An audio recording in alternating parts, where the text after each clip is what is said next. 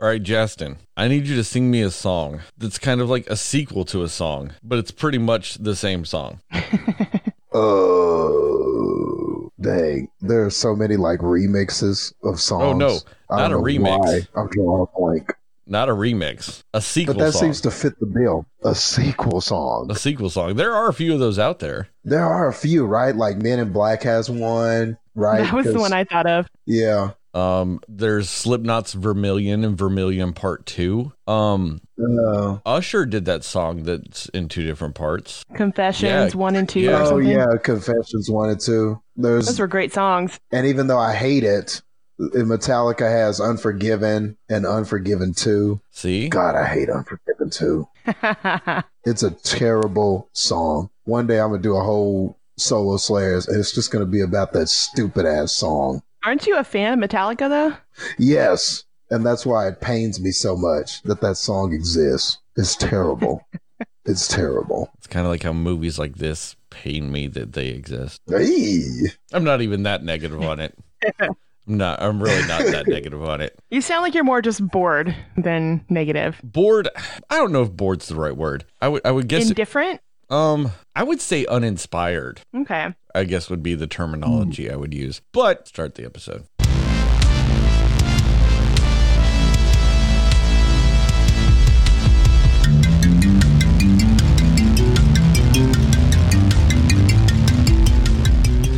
Hey, Cinema fans, and welcome back to another episode of the Cinema Slayers podcast. It is Sterling, Heather, and Justin. I need to figure out a better way to say everybody's names, because I never like how I say it, so it always fucks me up when I say it. But it's us three, again, here to do an episode about Zombieland Double Tap. We will talk about what we liked, didn't like, and everything in between. And we're going to start with the man that didn't end up singing us any songs. He just said a lot of them. Justin. Dang, man. The hate is real.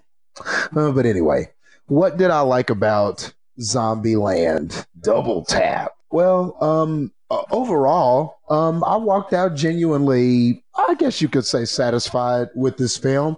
Didn't have too much of a problem with it. I mean, pretty much if you've seen the first movie, the presentation and the way that this film kind of paces and sets itself is a lot like the first film. You still get the narrations by Jesse Eisenberg's character Columbus. A lot of it is narrated by him.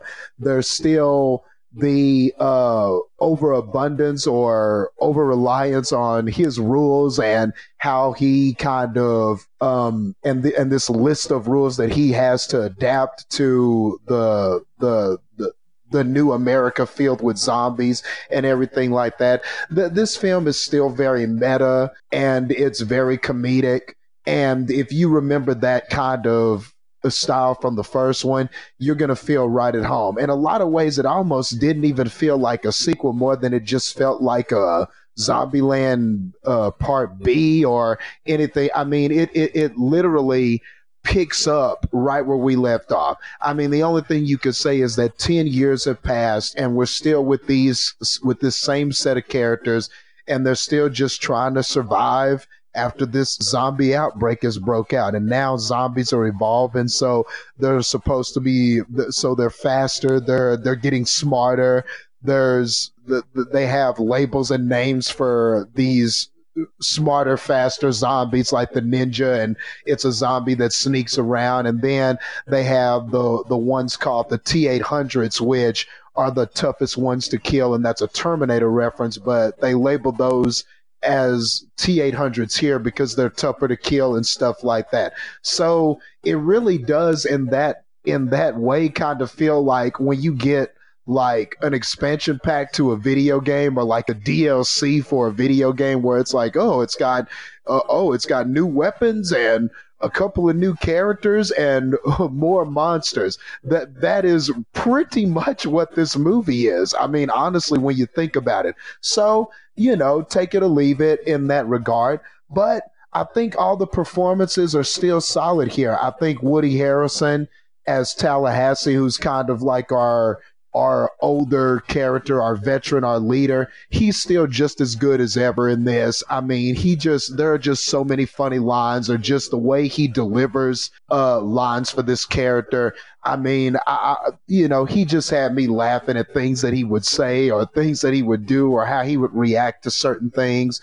I talked about Jesse Eisenberg a little bit. Of course, he shows up here, and he's still great as Columbus in this, and, trying to figure things out and trying to improve his relationship with Wichita, Emma Stone's character. And Emma Stone is good here too. Of the original cast, the only one I thought either didn't get to do much or didn't show up much, in my opinion, was Abigail Breslin. I mean, I think she did have a couple of scenes that were cool, but overall, man, I just kind of found her role in this and her performance in this kind of forgettable. And some of that was because the other characters were chasing her in a sense. She is looking for love and has run off with this other character named Berkeley. So she's run off with him and and feels like she's falling for him. And so they go off to try to find this, kind of like this hippie Wonderland place. Oh man, I forget what it was called in the film, what the place was called, but Babylon. That's right, Babylon. I can't believe, how could I forget that? But yes, they were going to try to find Babylon. So the other characters, when they feel like she's up and flown the coop, they're trying to find her. So that's kind of the reason why she's not in the movie much. But for the most part, all of these performances are respectable. It is what you expected in the first movie. However, I'd be remiss if I didn't talk about the incomparable Madison, this Valley Girl ditz blonde character that winds up being one of the survivors that Columbus discovers along the way, and she winds up kind of joining our familiar cast of heroes on this journey to try to find Little Rock, Abigail Breslin. And this performance by Zoe, and I hope I don't butcher this name, by Zoe Deutsch. Okay. Zoe Deutsch. Okay. I'm glad one of you guys could pronounce it, but cool. But she was great in this.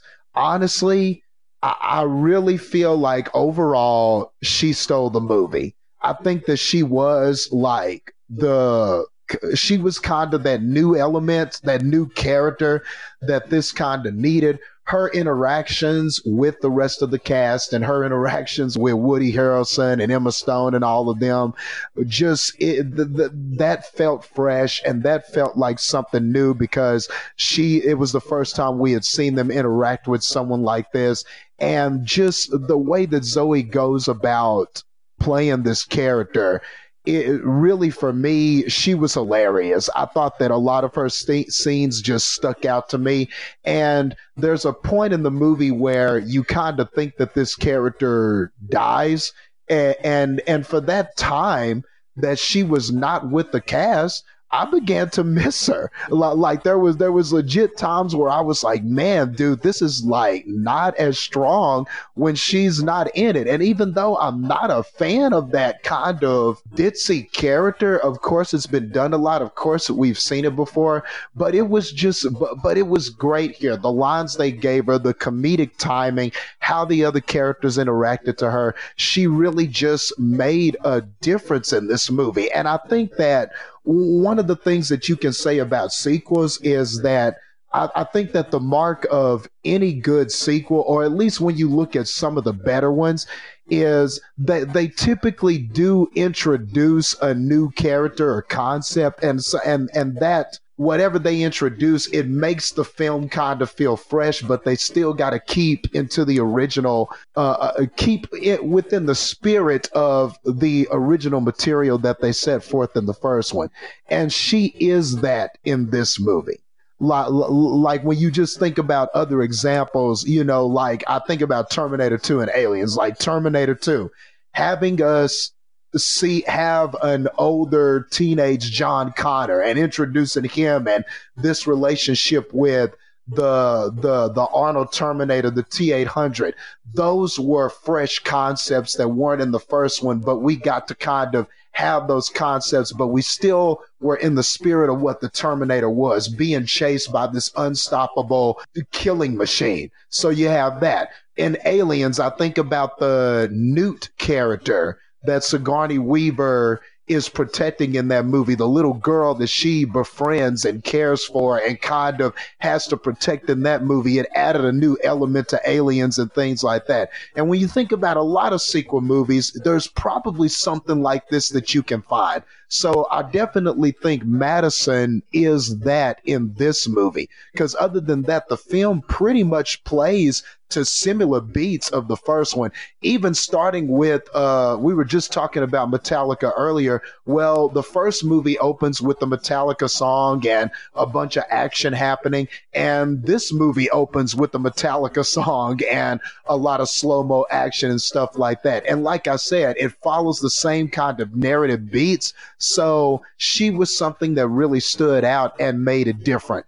But overall, nothing too much happens that's revolutionary in this movie. The movie knows what it is. It doesn't take itself seriously. It's extremely comedic. It doesn't try to be something that it's not.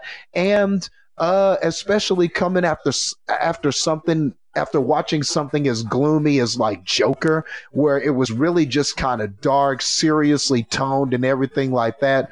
It was nice to kind of see something a little bit lighter and something a little bit funnier and not so serious. So overall, those are the things that I enjoyed about the film. Heather, your turn. Yeah, I mean, I definitely 100% agree about Madison, Zoe Deutsch. I'm the same way, where those characters in general, they're not usually my favorite, but she was hilarious in this. She really had some scenes where she was so great in it. Fun fact, not sure if you guys know, that's Leah Thompson's daughter. Leah Thompson from Back to the Future, that's her daughter, which kind of makes sense because she looks a little bit like her when she was younger. Oh, okay. But anyway, she was great. Like I feel like I've seen her in a lot of things lately. She's on a lot of Netflix stuff, and she's on that new Politician show.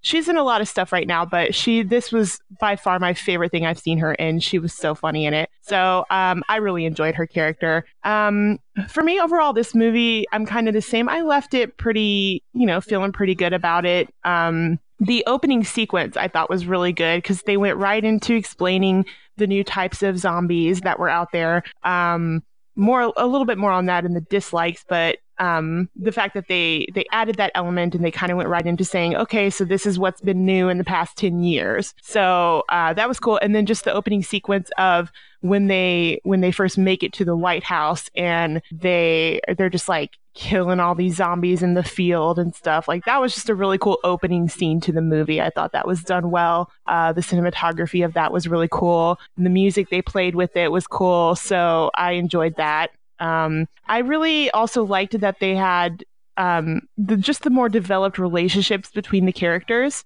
which I think that's pretty common when you have sequels or things where you've been seeing them for a while. You get to see more of these characters together.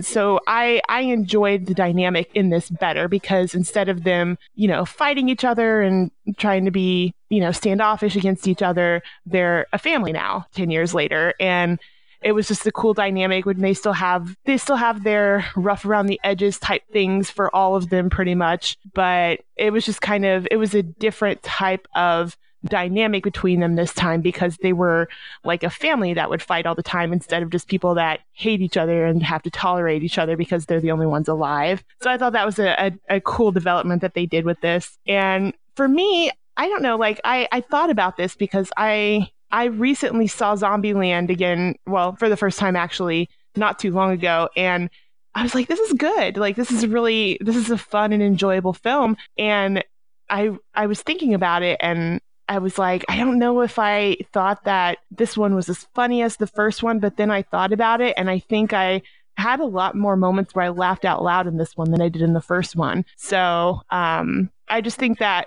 certain moments in it were done really well. And yeah, I feel like I laughed more in this one. So, and I also really, one of my favorite parts about this movie was the supporting characters, pretty much all of them. I mean, we talked about Madison, obviously, but the doppelgangers were hilarious. Luke Wilson and Thomas Middleditch, I think, playing like the counterparts of Columbus and Tallahassee. Like, just that was so funny, and it was just really well done, especially the scene when they're comparing their rules and their commandments that they have for how to survive. And it was just really entertaining to see that interaction between them. And I thought it was kind of funny that they both had counterparts that were very much the same. And then Emma Stone's character didn't have one, but the only other new female they brought in was completely the opposite of her. So I thought that was kind of funny that they did it that way. But yeah, I also really liked Rosario Dawson as Nevada. I thought she was really badass in this movie. I really liked her character a lot. So I think she also added a great deal to this one, just because, you know, she's a little bit of a love interest for Woody Harrelson's character, but also just how she comes in and sort of saves the day and just completely fearless. And she was just a really great counterpart, or a really great match for Tallahassee, because that's like his dream woman. And it was just funny to see their interactions together as well. I also like that it wasn't overly long, because it didn't need to be, you know. It was a shorter film. They told the story they needed to tell. They didn't have to add a lot of fluff. And I really enjoyed how they paced the film, because it's short enough to where it keeps your attention the whole time. Like with zombie stuff, especially because there's so much of it these days, sometimes it can drag out, or it can seem a little redundant. And not that it wasn't redundant, because there's not much you could do when you're just killing zombies and trying to find ways to survive them, but it keeps it fresh enough to where you don't feel like they're repeating anything else that they were doing in the movie earlier. So I appreciated that aspect of it, especially because, like I said, they do have so many zombie related things out these days, to where trying to find anything that's more original in telling a zombie apocalypse story, I feel like it's hard to do that in general. And just the way that they handled that I thought was really well done. And I really liked the action sequences. I thought they were fairly strong. Like I said, the opening scene when they're getting to the White House, when Nevada comes crashing in with the huge monster truck and like kills all these zombies. The cool scene when the doppelgangers, you know, turn into zombies and they're fighting the other characters, and kind of like the revolving cameras that they do into each room when they're fighting and trying to survive. I thought that was done really well, made it fun. So yeah, I thought that was really cool.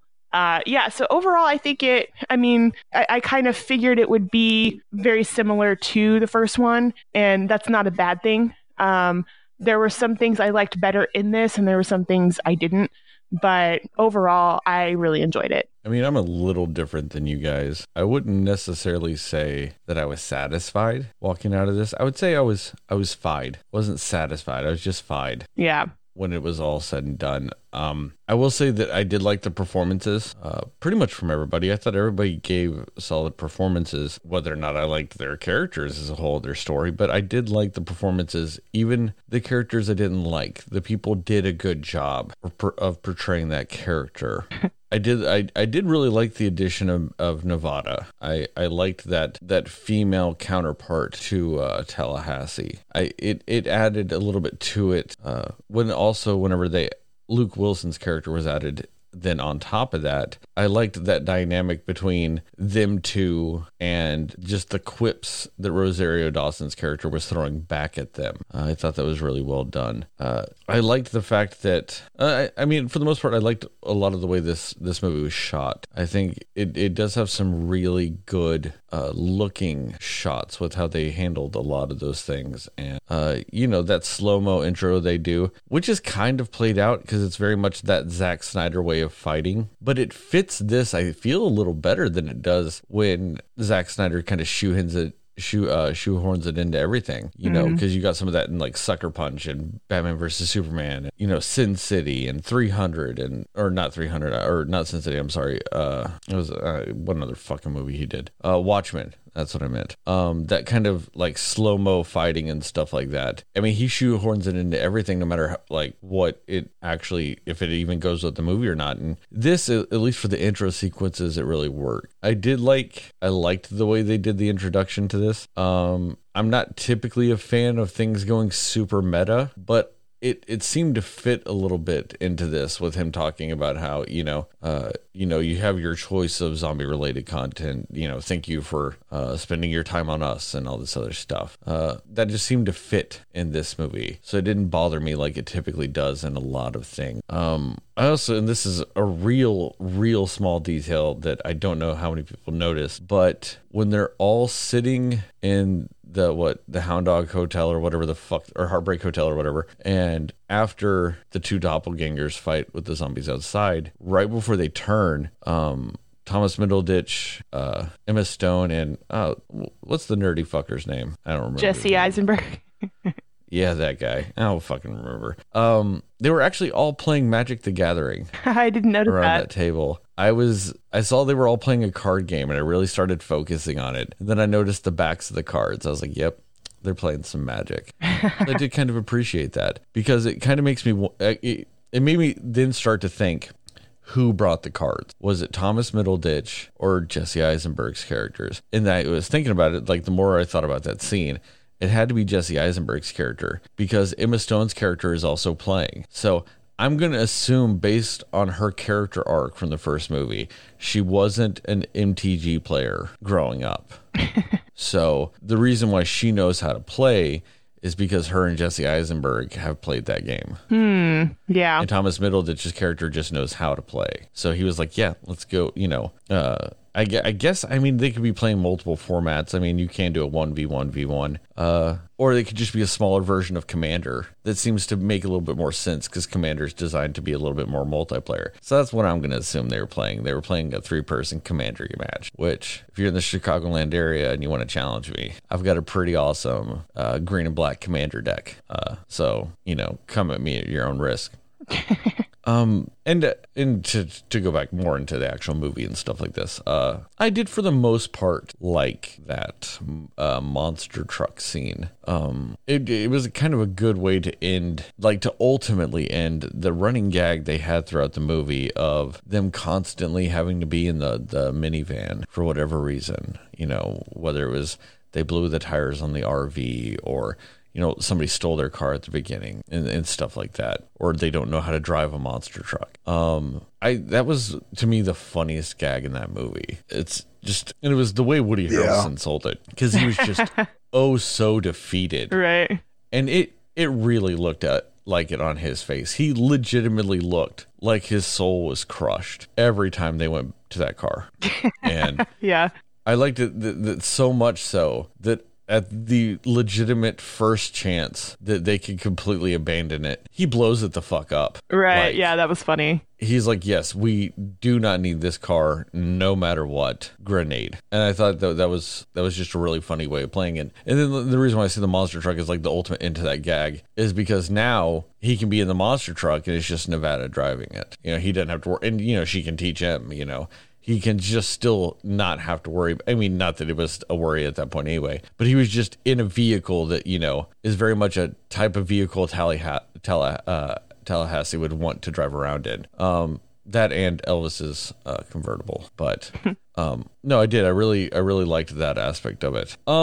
Anything else, guys, before we move on? No, just you talking about some of those things just made me think of more things I kind of appreciate. And one thing I can just appreciate, I guess this is more of like a pacing thing, or just, I guess, decisions that they made with the narrative, is that I never felt like any of the gimmicks or any of the characters that they introduced overstayed their welcome. Like we were talking about how entertaining the doppelganger character were like Luke Wilson.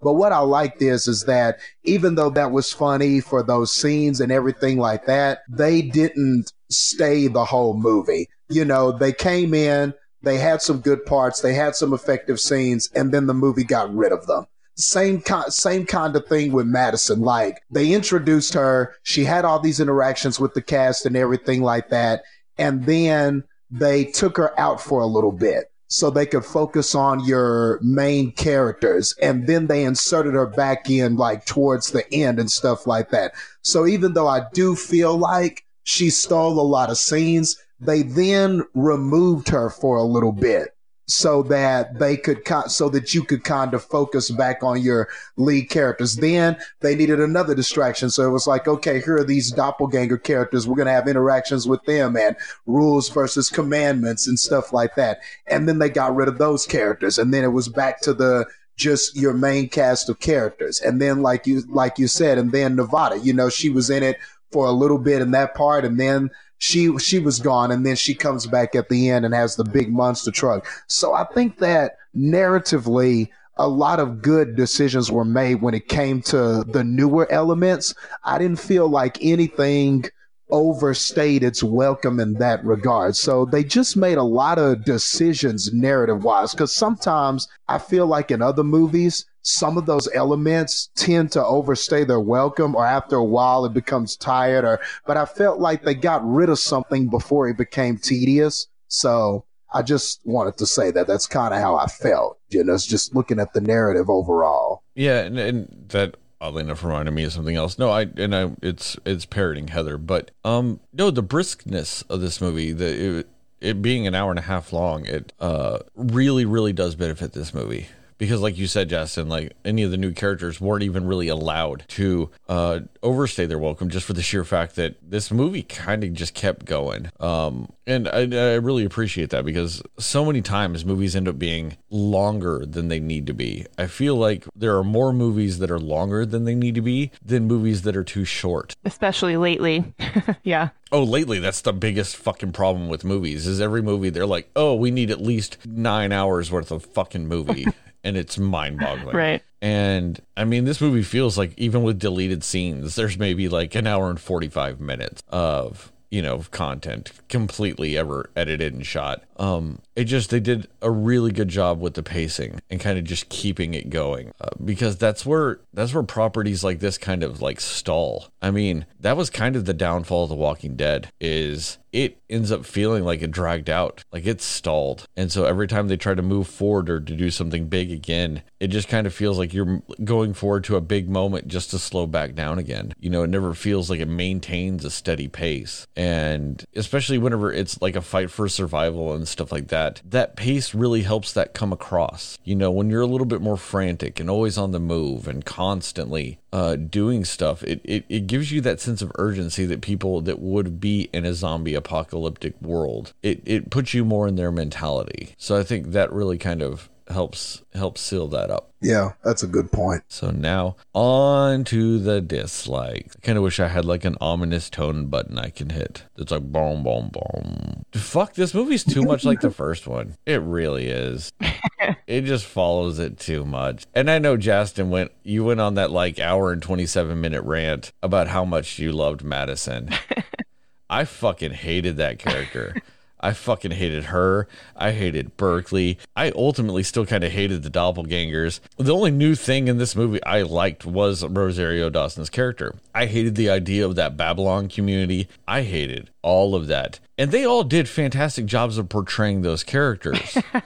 Like that Zoe, whatever, you know, Sprechen Deutsch or whatever the fuck her name is, she did a fantastic job playing the character of Madison. But let's be real for a second. The character Madison dies 5 minutes into the zombie apocalypse. Right. Let's also be real. The character Berkeley dies 4 minutes and 30 seconds into the apocalypse. Mm-hmm. Yeah, with no weapons. Every single one of those motherfuckers at Babylon died 30 seconds before it started. I mean, come the fuck on.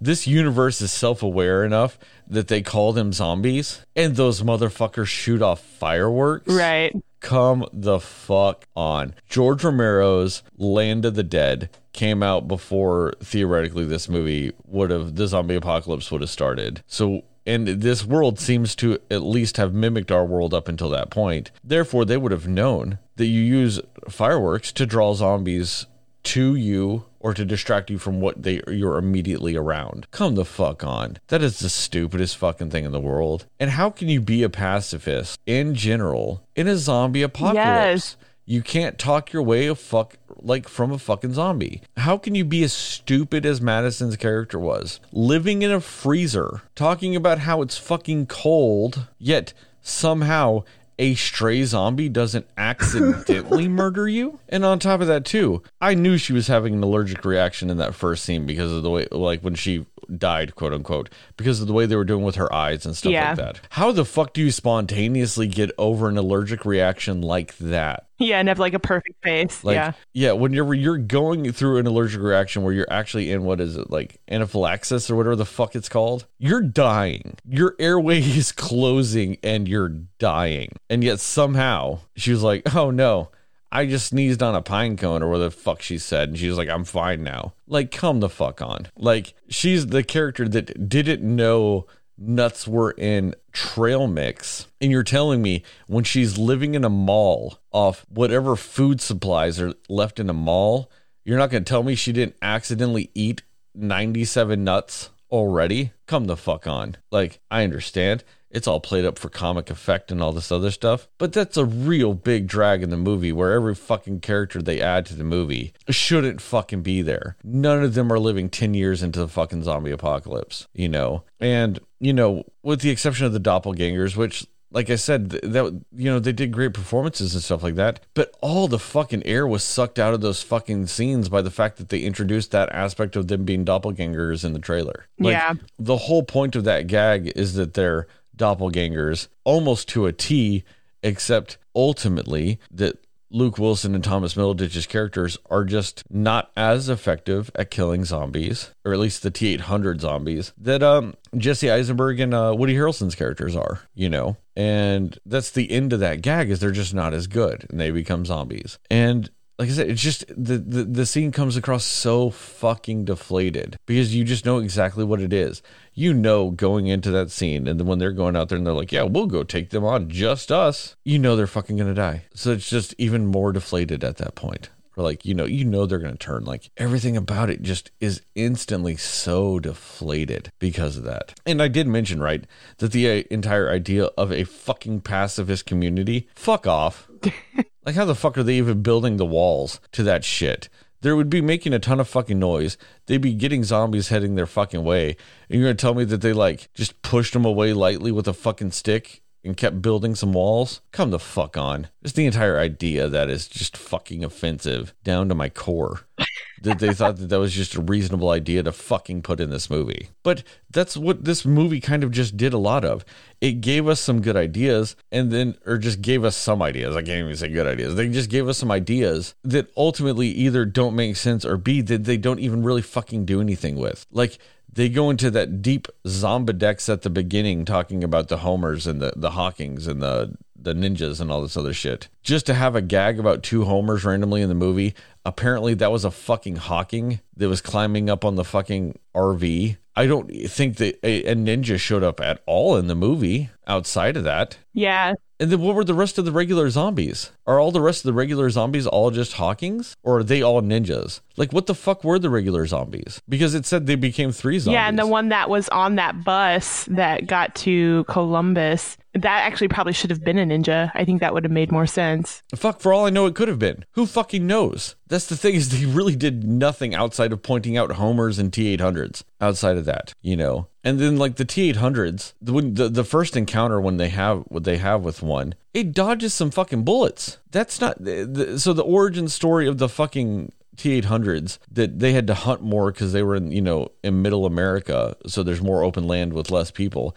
So they had to hunt more, so they're stronger and faster and smarter. That doesn't mean that they're going to know how to dodge bullets. That's not something you're going to run across in the open plains. Like, so that adaptive ability that they showcase literally the first time you see one makes zero fucking sense. And then on top of that, the whole, well, you still got to destroy the brain and all this other stuff. How the fuck is a bullet to the head still not doing it? It's not like they're actually evolving to the fact that, like, they're developing a thicker bone structure in the front of their skull to deflect bullets better. No, it's not that type of evolution to where they're physically fucking changing over millennia and generations of genetic change. It's all fucking mental changes, if you want to even call it that. And yet somehow they're able to dodge bullets and survive headshots. Like, that makes no sense either. Like, they had to be stronger and faster and smarter to survive on the plains.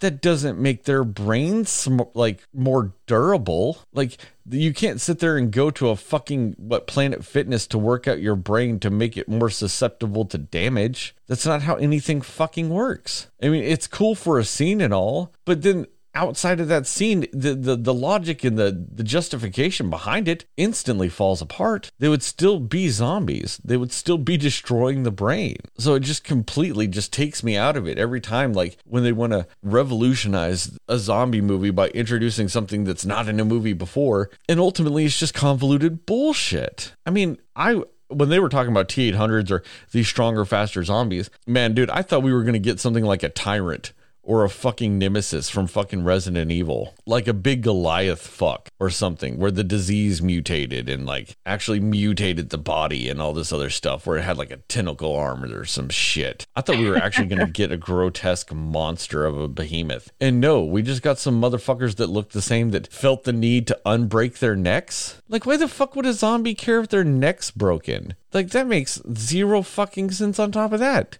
They wouldn't even feel it. It wouldn't affect them in the slightest. They'd still keep on keeping on. Yeah, and it's weird too, because like, how do you like how does it determine who's what kind of zombie? You know, like, because I guess it kind of alluded to Flagstaff turning into a T-800 or whatever, but it's like kind of like, okay, so how do we determine who's what and why are they what they are, you know? Well, I mean, I guess that would be based on what kind of zombie bit you type of situation. Yeah. But then that's still not really how anything works, because if these zombies are physically modified because of how much harder like it was to survive on the plains for even being a zombie, that's not going to transfer via a fucking virus. Like I said, the logic behind it instantly falls apart. And so then it just becomes changing shit for the sake of changing shit without really any depth or smartness, well, under the guise of smartness. Like, it's trying to play these off as like, you know, a new type of zombie lore or something like that, like something that they developed and put thought into. And then you think about it for 5 fucking seconds and then it's just utter bullshit. Like, when you try to create a universe that you're trying to make specifically your own and stuff like that, you can't create these things and then just kind of go away from it instantly. Like, how the fuck do homers survive if they get distracted by fucking butterflies when there's people around? They go, ooh, a butterfly. Or when they're running by people just standing around, they just keep running straight and off the fucking side of a building. What the fuck was that? Like, he was so far behind everybody else, he wouldn't have even known that the other zombies ran off the building like it was fucking the NES game Lemmings. He'd have no fucking clue that that's what happened. And yet, that's what they made him do. And also, with how fast all those other zombies were running around and all this other stuff, how the fuck was that Homer zombie actually in that pack? It obviously couldn't keep up for shit. So did it just run in an entire straight line and then happen to end up inside the compound and then happen to end up in the doorway and then happen to figure out to keep just running up the stairs? And then when it got up the stairs, it just decided to keep running straight because it had no idea that it could eat any of the people just standing there. They weren't even making that barricade anymore. They were all just standing around. And then that's what happened. And that reminds me too, what the fuck was that barricade idea? How the fuck are these zombies smarter, faster, and stronger? And they didn't realize, oh, there's people just standing behind lawn chairs right next to me, or a hubcap, or a fucking steering wheel from a bus. Like, you're telling me that those zombies aren't going to just go, oh, hey, that's food right there. Let me just grab that fucker. Like, their fingers and their selves were just exposed left and right. And like, none of the zombies even like turned and looked at them. They all just went, nope, we're smarter. We're keeping our eye on the prize. So all 1,000 of us can eat that one fucker. You know, that smart math fucking zombie shit. Like, it just, anytime they had a good idea, it was almost like they went, hey, all right, you know how we had that good idea? And the other guy, because it's two guys that wrote this, they went, hey, I have this good idea. And that guy goes, man, that's a good idea. And he's like, yeah, we should put that in the movie. And then they put it in the movie. And then the other guy goes, hey, you remember that good idea you had earlier? And he's like, yeah. And he's like, what if we fuck it up a little bit and make it not as good? And then the first guy went, yes, that's an even better idea. And that's what they did throughout this movie, just constantly. Even the end, with all that Bill Murray shit, it's good in theory. It fucking didn't matter. Like, it's a good idea. And then also, what the fuck was that shit about them, like, everybody knowing how he killed Bill Murray? Yeah. Like, what the fuck was that? There's not Twitter. There's not fucking Facebook and shit. How the fuck does anybody in the world outside those four people know what happened to Bill Murray? Right. I get that it's just supposed to be a gag, but fuck. It's a stupid gag because, like I said, once you think about it for 1 second, you go, oh, it makes zero sense. It's enough to make you giggle and then go, wait, what? Maybe that's what this movie was. This movie was just full of moments that you were like, oh, that's cool. Wait, no, it's not. It's just instant realizations that it's just a fucked up, stupid thing. And this movie just ultimately had a lot of those scenes. Heather, what did you not like about this movie? Yeah, I mean, a big part of it for me was also they didn't use those zombie types like they should have. Like, they could have done a lot with those in this movie to make it a little bit more suspenseful or something with it. Because you're right, like, they went into this whole thing about these different types of zombies and how they're more advanced and all these things. And then, yeah, they didn't use that at all. Like, the ninja was nowhere except for in the opening sequence. And they all just kind of seemed like they were either regular zombies or T-800s, you know, like there wasn't a whole lot of in between. And the only reason well, not the only reason, but the only time that they showed a Hawking necessarily was when it was on that bus. And it's like, well, how do you know that's a Hawking? Like, it's not doing anything particularly smart to let you know that it is. It just climbed up on top of a bus and ran after a human. Like, it was kind of like, how do you distinguish that? And yeah, so they really missed some opportunities there to use those different zombie types to bring more suspense or add, you know, a different element that they could have added into it. I also it was just kind of a weird, like, how I liked how the characters and their relationships developed, but also with the whole thing where, you know, Wichita and Little Rock, they leave. And it's like, well, they spent 10 years together. And then Wichita just freaks out and decides, all right, well, I'm just going to up and leave, you know, because she got scared or whatever. And it's like, it almost felt like everyone was indifferent about that. It's like, well, there was this whole buildup, and the whole thing in the first movie was about, you know, them getting together. And then in this one, they've been together for all this time. And then all of a sudden it was like, all right, well, I'm over it after a few weeks, and now I've moved on. And it's just kind of like, it just felt like a little more indifferent than I think it should have been. But also, they didn't really do a whole lot of you getting a lot of insight into their relationship at that point before they split off. It was kind of like you saw the one scene where, you know, they're talking about marriage and whatever, but then beyond that, you don't really see much of where they're currently at in their relationship or seeing that part of it as much.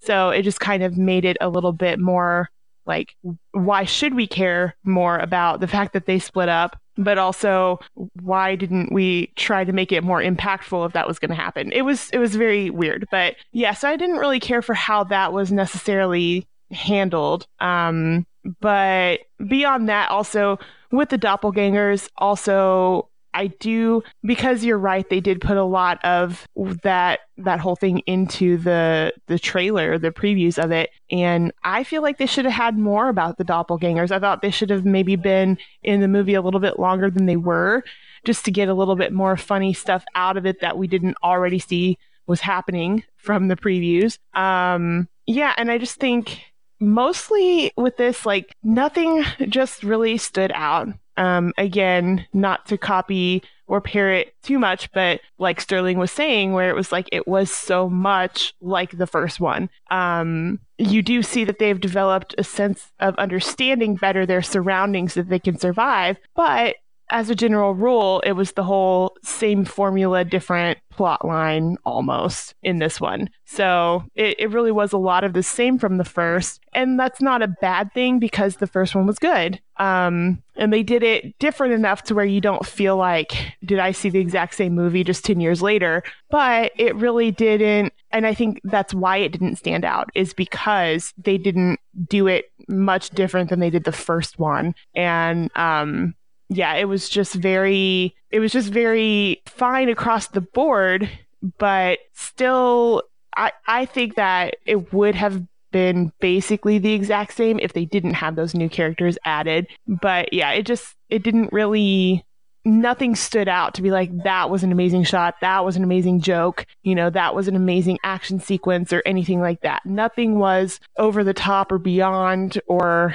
above par for these types of movies. And so that's really my biggest things with it are those. And again, like we were saying, like they just really gave so much away in the previews of this one, of some of the jokes, or it would have been nice to even be surprised by some of the characters that they were going to meet. But all of the characters that they brought into the movie, you see them all in the trailer. And so it really does take away from some of those moments that could have been so much funnier if they had not given away what they were going to do with that. So yeah, I did think it was a little bit of a throw off with Zoe Deutsch's character, like how they supposedly killed her. I did actually think that she was dead. So that was a little bit of a throw off that she was still alive. But you're right, I did notice that obviously was an allergic reaction and it was not her turning into a zombie. So but yeah, just kind of they gave away a lot of what was going to happen. So that's why there was no surprise element or anything that stood out above anything else. So, Justin, your turn. All right. So, and at the beginning when I started talking about this, I said something that I think just kind of mirrors in a lot of ways what you guys were talking about in the dislike section, that this felt like a DLC, like a downloadable content addition to a game that you already have. Like you have your game and you go through your original mission, but then they go, oh, if you download this expansion, this DLC expansion, it's going to have there's a couple of new characters to play around with. It's going to have a couple of new bosses or new enemies, and they're going to be tougher and stronger, and their HP is going to be bigger and stuff like that. And a lot of times with those downloadable contents, it doesn't necessarily make the game worthwhile, or it's not like there's a DLC that comes out and everybody's like, oh man, the game was a 0, but with this DLC, it's a 10 out of 10. It's an addition. It's a fun distraction, but ultimately, if you have the core game, that's the experience. And this DLC doesn't necessarily mean that it's going to make the game 10 times better. It's just a nice distraction. It's a nice added bonus. And that's kind of what I see this movie as. Was it a necessary sequel? No. But it's just an added bonus. It's just a nice to have. It's just something where it's just some forgettable comedic, just popcorn entertainment type of movie. And that was the strength of the first one, is that it was very comedic. It knew what it was, but at the time, 9 years ago, it felt fresh. It felt like something a little bit different. It kind of had that Shaun of the Dead vibe kind of going for it. And with all this other serious zombie stuff, it was a welcome abandonment from that. Well, now we're 10 years into the future, and I think it's fair to say that we have been zombied out at this point. Walking Dead kind of lost its legs. We've seen every other kind of zombie, everything up until this point. And the market flooded with a bunch of stuff like that. 28 days, 28 weeks, this, then the other, the World War Z, this, then the other. So we have seen every kind of zombie in the book. So with this, I think that they, if I was going to be a filmmaker and I was going to make this, I think that the decision they made was the smartest decision. You know that the market has kind of has run its legs with this concept. So more of the same does seem like the smart choice. But unfortunately, if you're going to do more of the same, then we're going to compare you to other sequels. And yeah, this is not a great sequel. It's a fine addition. It's a decent film. It's an okay sequel. It's definitely not one of the worst, but it's like downloadable content, man. So you get a few extra additional things in here that are likable and that are funny and make for new gags and stuff like that. But everything that you guys said as far as the dislikes, I mean, you guys kind of took everything that I was going to say, but just to kind of talk about the zombies, I mean, that's the biggest thing that I think I didn't like about it. It was that the lack of consistency with the zombies, not clearly defining kind of or not clearly having continuity with all of those different zombies. Like you guys said, the ninja zombie was non-existent, and definitely at the end, that barricade idea, if these T-800s are supposed to be smarter, faster, and stuff like that, I just don't really see that idea working. And they kind of wrote themselves into a corner because Babylon was supposed to be kind of this pacifist, barricaded society. And, it wasn't that the concept of Babylon is a bad one per se, but I think that maybe making that the final battle, like making that the final battleground, Babylon should have been a place that they visited. And then, shit kind of hit the fan and they were like, oh crap, we got to get out of here. And then maybe you have the final confrontation be somewhere else. I think maybe the problem was that was where the final confrontation was. So you're in a place, you don't have any weapons, and you kind of have to come up with this hokey plan to get rid of these T-800 zombies who you showed earlier in the movie could take all these bullets and stuff like that. And I get that the logic or the way they explained it was just that the zombies evolved, and that was pretty much the only answer that we got.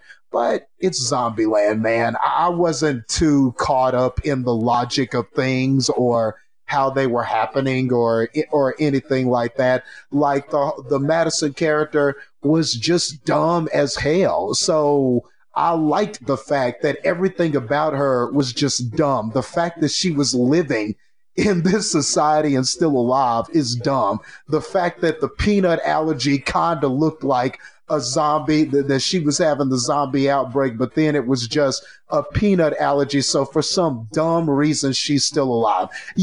All of that was definitely in the spirit of that character. So to me, that was continuity given this universe, given this story. But where it ran into problems was definitely at the end with the Babylon. I think the final battle needed to be somewhere else, and I didn't like the barricade plan, because I do feel like after you built up these T-800s to be smarter and faster and stuff like that, there should have been, it should have taken a little bit more. There should have been a better plan to take those zombies out. And other than that, you guys already said it. The movie pretty much beat for beat, when you just kind of simplify the whole concept, it is the first movie. Like I kind of alluded to, it opens with the Metallica and slow motion killing and action happening, just like how the first movie opened. Then you have this cast of people, and then you have two people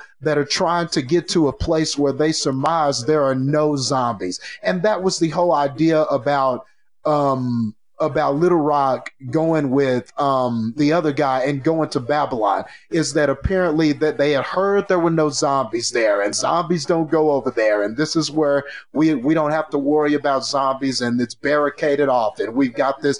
And to me, that was definitely similar to what Little Rock and Emma Stone's character were trying to get to in the carnival. It was the same kind of deal. We're trying to get to this carnival because there are no zombies there and we can have fun and stuff like that. So, that was beat for beat, just like part one. And I think that's kind of the problem, is that is the inherent kind of caveat with the film like this, is that it didn't do anything. It didn't try to be too over the top. It didn't try to break any boundaries. It just wanted to give you more of the same thing, which is fine. I consumed it. It was fine. It was a fine distraction, just like a DLC, but but you also can't earn any extra points for originality or breaking new ground or anything like that. So,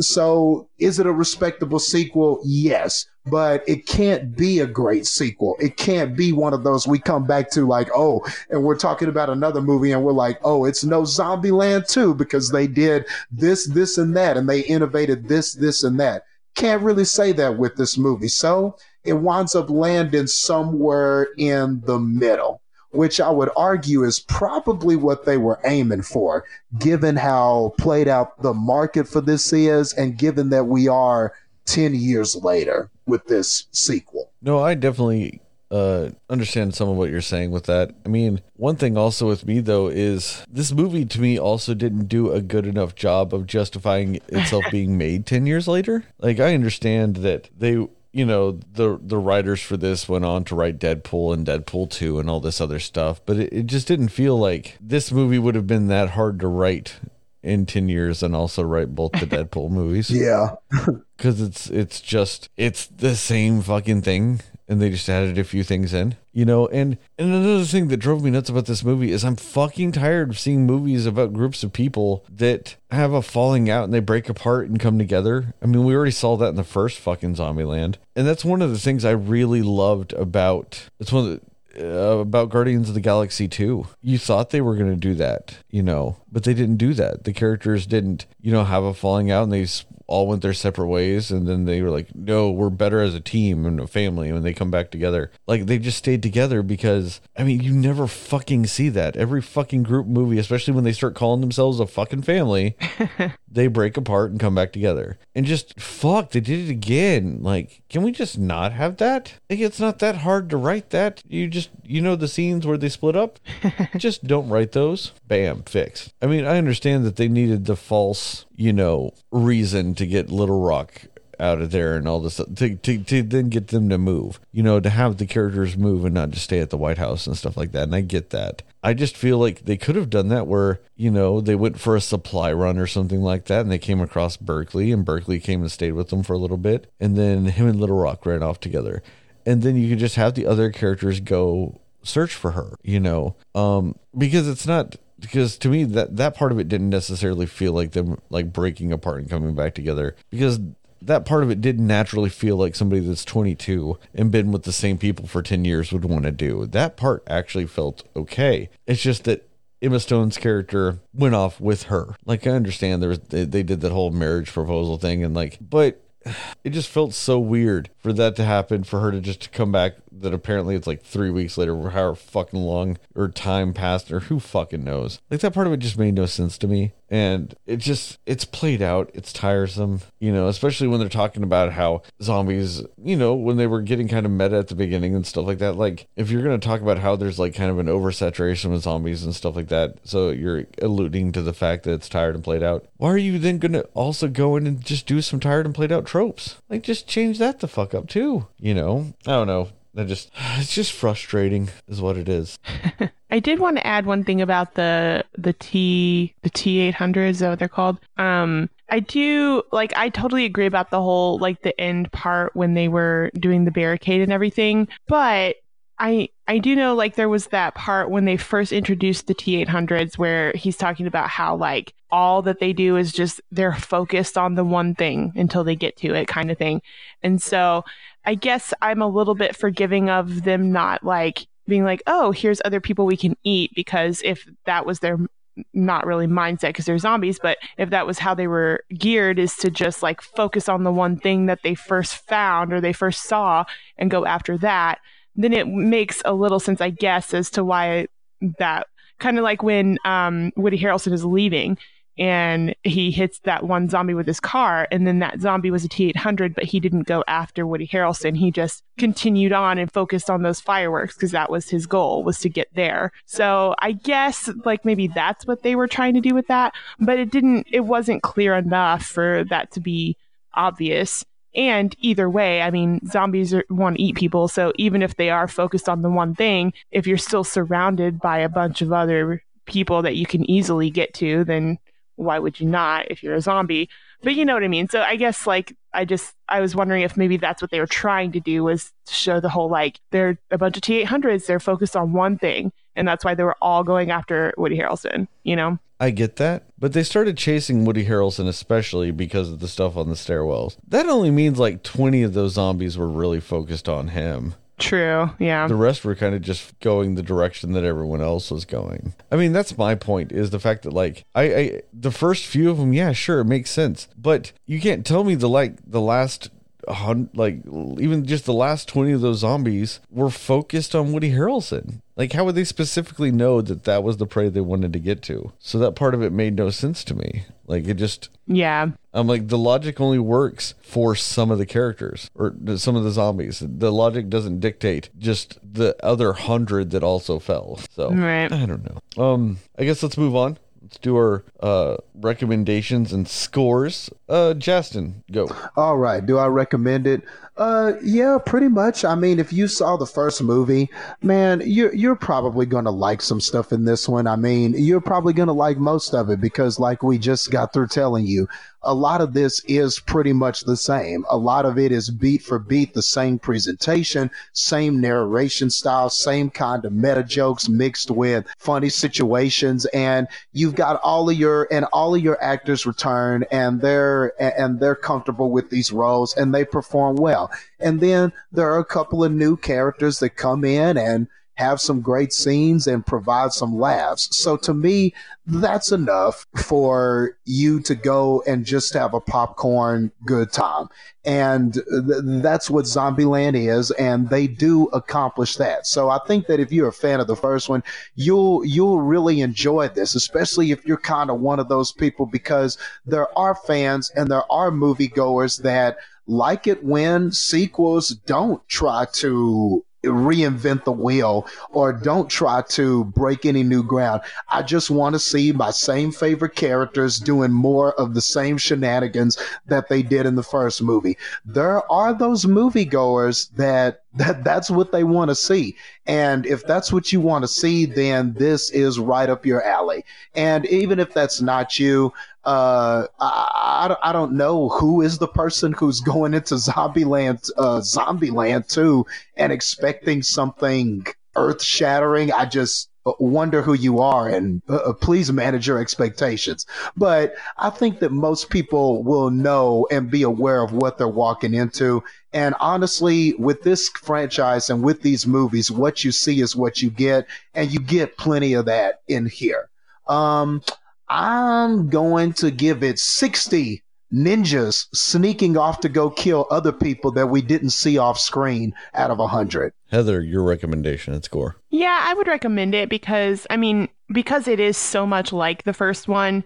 I think if you didn't see the first one, it's not like you're going to be completely lost as to what's going on in this one. But it's a more fun watch, I think, if you did see the first one. It's, it's just one of those, in a sense, no pun intended, mindless movies where you're just kind of like, yeah, it's something to watch. It's kind of fun. It's interesting enough to keep your attention. And, it's great casting, honestly, all around. It's great casting.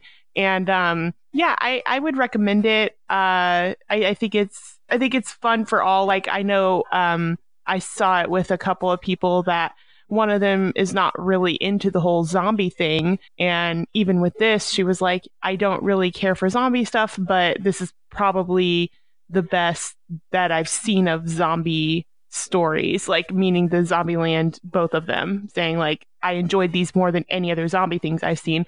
what I think is true because they put like a funny spin on it, but they give you everything that you're looking for with how are they going to survive, what's their plan, they need to be on the move. So it gives you a little bit of the humor plus the thriller part of it all and the action. So I do recommend it. My score for this one, I'm going to give it, honestly, I'm going to say 73 Terminator 2 quotes in honor of Flagstaff out of 100. For me, if you liked the first Zombieland, I guess go see it. Because, I mean, it's the same fucking movie pretty much. So, I mean, go watch it. It's fine. If you haven't seen the first Zombieland, I mean, fuck it. You might actually like this then because you haven't seen the first one. So it's not the same movie for you.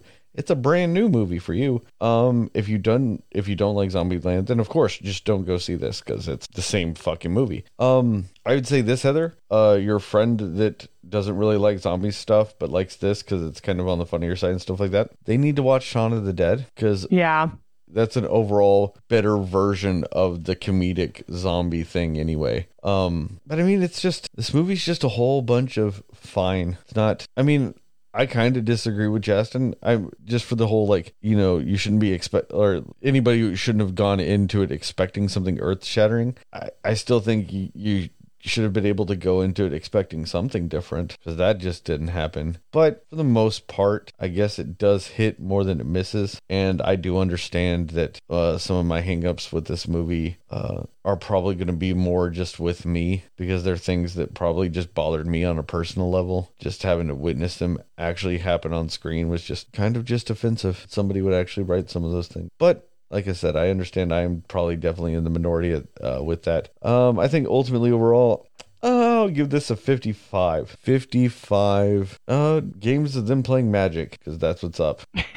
Anything else, guys? No. Nope. Thank you guys for listening to this episode of the Cinema Slayers podcast. Check us out on the internet, www.cinemaslayers.com. Check us out on Twitter and Instagram, which is cinema_slayers. Check us out on Facebook, which is Cinema Slayers Podcast.